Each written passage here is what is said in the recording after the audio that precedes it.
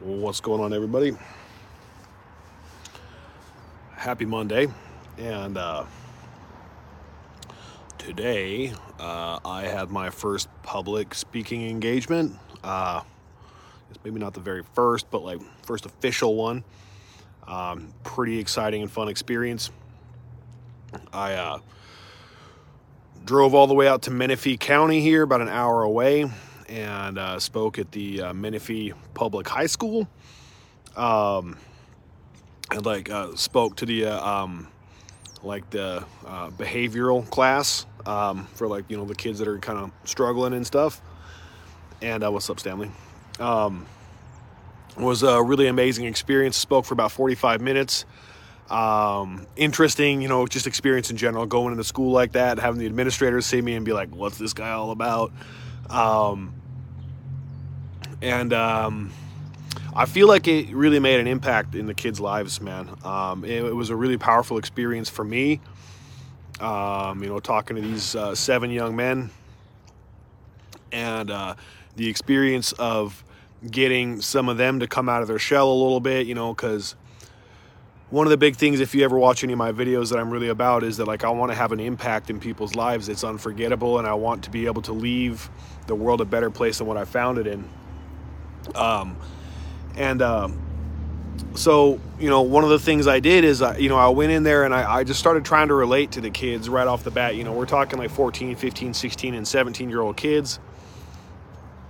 And, most people, when they try to relate to kids, they're trying to relate, what's cool and what's this and what's that and the other. But, I think that more than anything, man, kids want to be seen as human beings.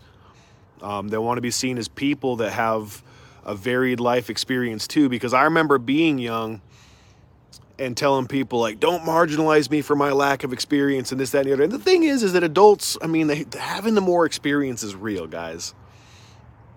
Your choices just get better with more experience. It just is what it is. But they want to be seen as people and talked to like people, not like young kids that just need to be put in line or whatever, And so I started out and I was just like, hey man, who here has, family that struggles with addiction? And, and I asked a bunch of questions throughout my speaking experience. Frankie, he's actually here in the comments right now, or in the watchers. I just want to say thank you, man, for the invite. I asked them, who here maybe has, family members that have died from addiction, or who here has parents that are absentee or don't even know their parents, because I want to tell all you guys, me too, who here might have experienced physical or emotional, even sexual abuse, me too. And it reminded me of an experience I had one time when I confessed to one of my friends that, I had been abused as a child, especially with sexual abuse, man, because it's such a weird thing for dudes to be able to admit. It's something that women tend to have a more, people have a more receptive experience when women talk about stuff like that than with men. And there's this weird stigma about it that somehow makes us less of a man for that having happened or whatnot. But, and I told him, I was like, the thing is, guys, is I told somebody that one time and they looked at me dead in the face and they said, me too, bro. And it was in that moment that I realized more powerfully than maybe any other time in my life that I only had to be alone if I chose to be alone. And, I spent 45 minutes trying to breathe life into these boys as much as I could and relate to them and explain, the pain is not a non-negotiable part of life. You're going to go through pain. But the question is, are you going to pour a bathtub full of it and sit in that stuff for the rest of your life? Or are you going to make that into something when somebody comes around later, they're like, I can't imagine somebody surviving all the things you have. I can't imagine somebody doing the amount of stuff that you do. And then you get to look at them and say, well, not everybody's built like me. I dressed up real nice, and it was funny too, because one of the kids are like, hey, are them J4s right there? You wearing them Jordan 4s? I was like, good eyes. Yeah, I am.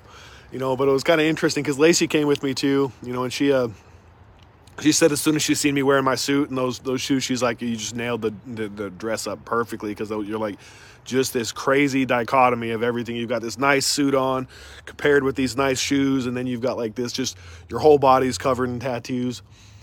And I could tell, like, right when I walked in the room, the energy levels for everybody changed majorly. Like, they were like, whoa, what's this guy all about?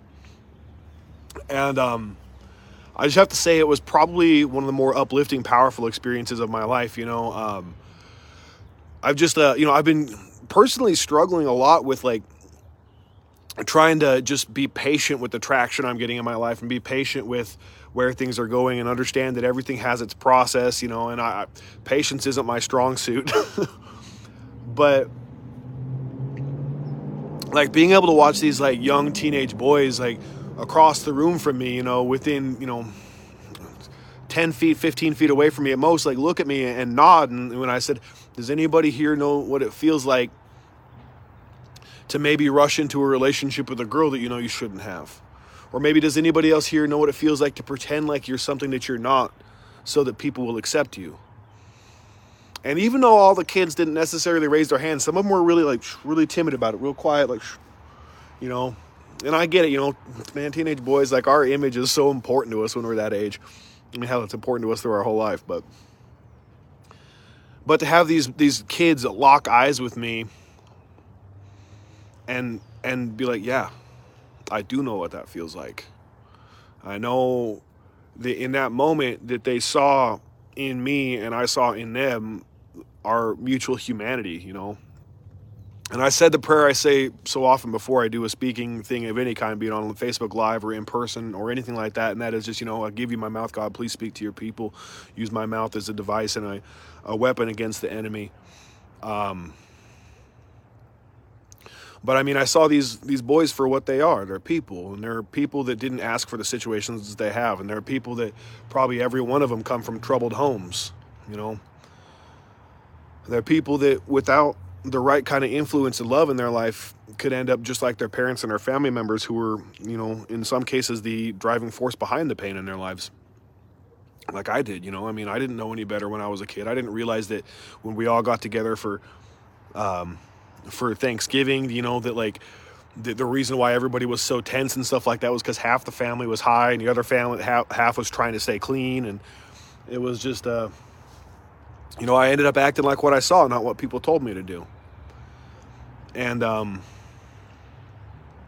just tell you that it was an amazing experience. Like I'm like a little bit teary-eyed and like kind of emotional about it right now because I get to have this experience where my creator has put me in a position where I can affect other people in a positive fashion. And, take a few hours out of my day and go with my significant other and donate my time to some local kids that need somebody to breathe some life into them and tell them, hey man, if nobody's told you boys yet today that they love you, I do. And I don't even know any of your names yet. And if nobody's told you that they believe in you, I do. And afterwards I sat down and we gave them all some keychains that I've had made for the shop. And I hand wrote, in some fancy calligraphy lettering, everybody's name.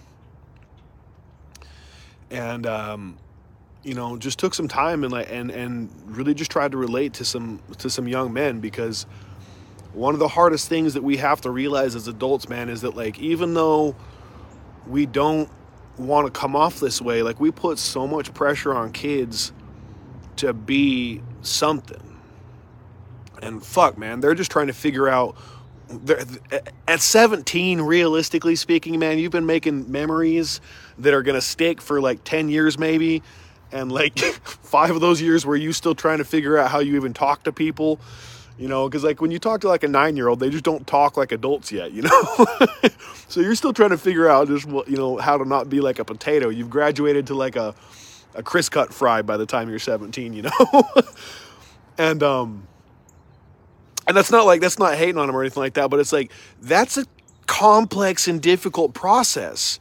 And we're living in this world right now that's like deconstructing what it means to be a human in a major way. And we're deconstructing what it means to be like what like masculinity or femininity is and stuff like that. And I don't necessarily think that, people's identities and stuff like that is wrong.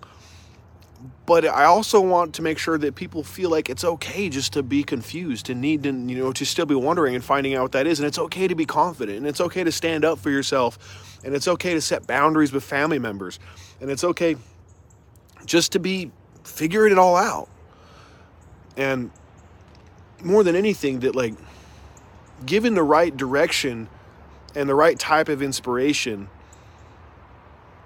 our kids may not have to feel the burden of fixing the world, because it's not about having our kids fix the world. It's about fixing ourselves so that our kids are the solution to the world's problems. Like, I don't want my kids to feel the burden of having to fix everybody. I want, for my experience with them and helping them mold them into, young adults and into adults eventually, is the type of experience that allows them to already have the mindset that's the solution to all the world's problems. That it's not a matter of them having to solve them, but literally that we bring a changed generation, we bring a changed group of people, a changed humanity to the table in such a way that we are able to really be human. And in light of the fact that we have Facebook literally lit the fuck up with Will Smith and Chris Rock and Jada today, is just a perfect example of how everybody's concerned with trying to find the fault in something else and not focusing on themselves. And then at the end of the day, I took Lacey out to Cassie's grave, and we spent a little bit of time. We talked to Cassie together, and then took a few pictures, and I kind of showed her around in the cemetery up there by Cassie's grave. They've got a new monument, a new headstone on there. It's really pretty. What's up, Mom? And I had to just take a second and feel some gratitude for the fact that, I get to come home. There's a little Robin Redbreast over there. Come home to my kid and cook dinner and be just dad. I don't need to be super dad. Just being dad and cooking and spending time and talking with my child is being super dad. That I've got a partner that wants to help me cherish somebody's memory that I was so close to and loved so much. But I have a life where all of the pain that used to plague me and terrorize me, and all these demons that used to chase me and be in my head all the time, can be quieted down by such a simple act as just donating a couple of hours of my life to go out somewhere and speak some life into some young men that needed it. And I hope that those lessons stick, because I need you guys to understand something. When you bring a changed you to the table and you were able to use your story and your life to help somebody else, it's powerful.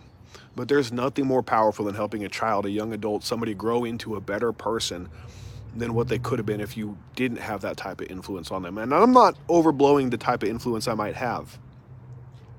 But what I'm saying is, if just one thing I said there changes one of those young men and they change their life, or it helps them redirect or helps them move forward into a more positive like direction, imagine the amount of lives that they might impact just from that. And that creates a cascade. And so that one act of kindness, that one donation of time and love and effort might very well change 100, 1,000 people, maybe more. But that without us being willing to come out of ourselves and help somebody, that doesn't happen. I mean, really consider the fact that when you're feeling lonely, giving somebody company is helpful. When you were feeling listless and purposeless for whatever reason, I know that sounds crazy, but when you're feeling listless and purposeless, and you do that, and you help try to breathe purpose into some young men or some young women or some people around you that are feeling lost and listless too, that you find your purpose. Because whatever you give away, you possess at a greater degree. So when you give anger, you possess anger at a greater degree. When you give love, you possess love at a greater degree. When you give company and caring and compassion and boundaries and love, you possess all those things at a greater degree. Love all you guys. Talk to you tomorrow. My suggestion today is just to reach out to that one young person you know that's struggling. Tell them that they're loved and help them get their shit together. Love you guys. Bye.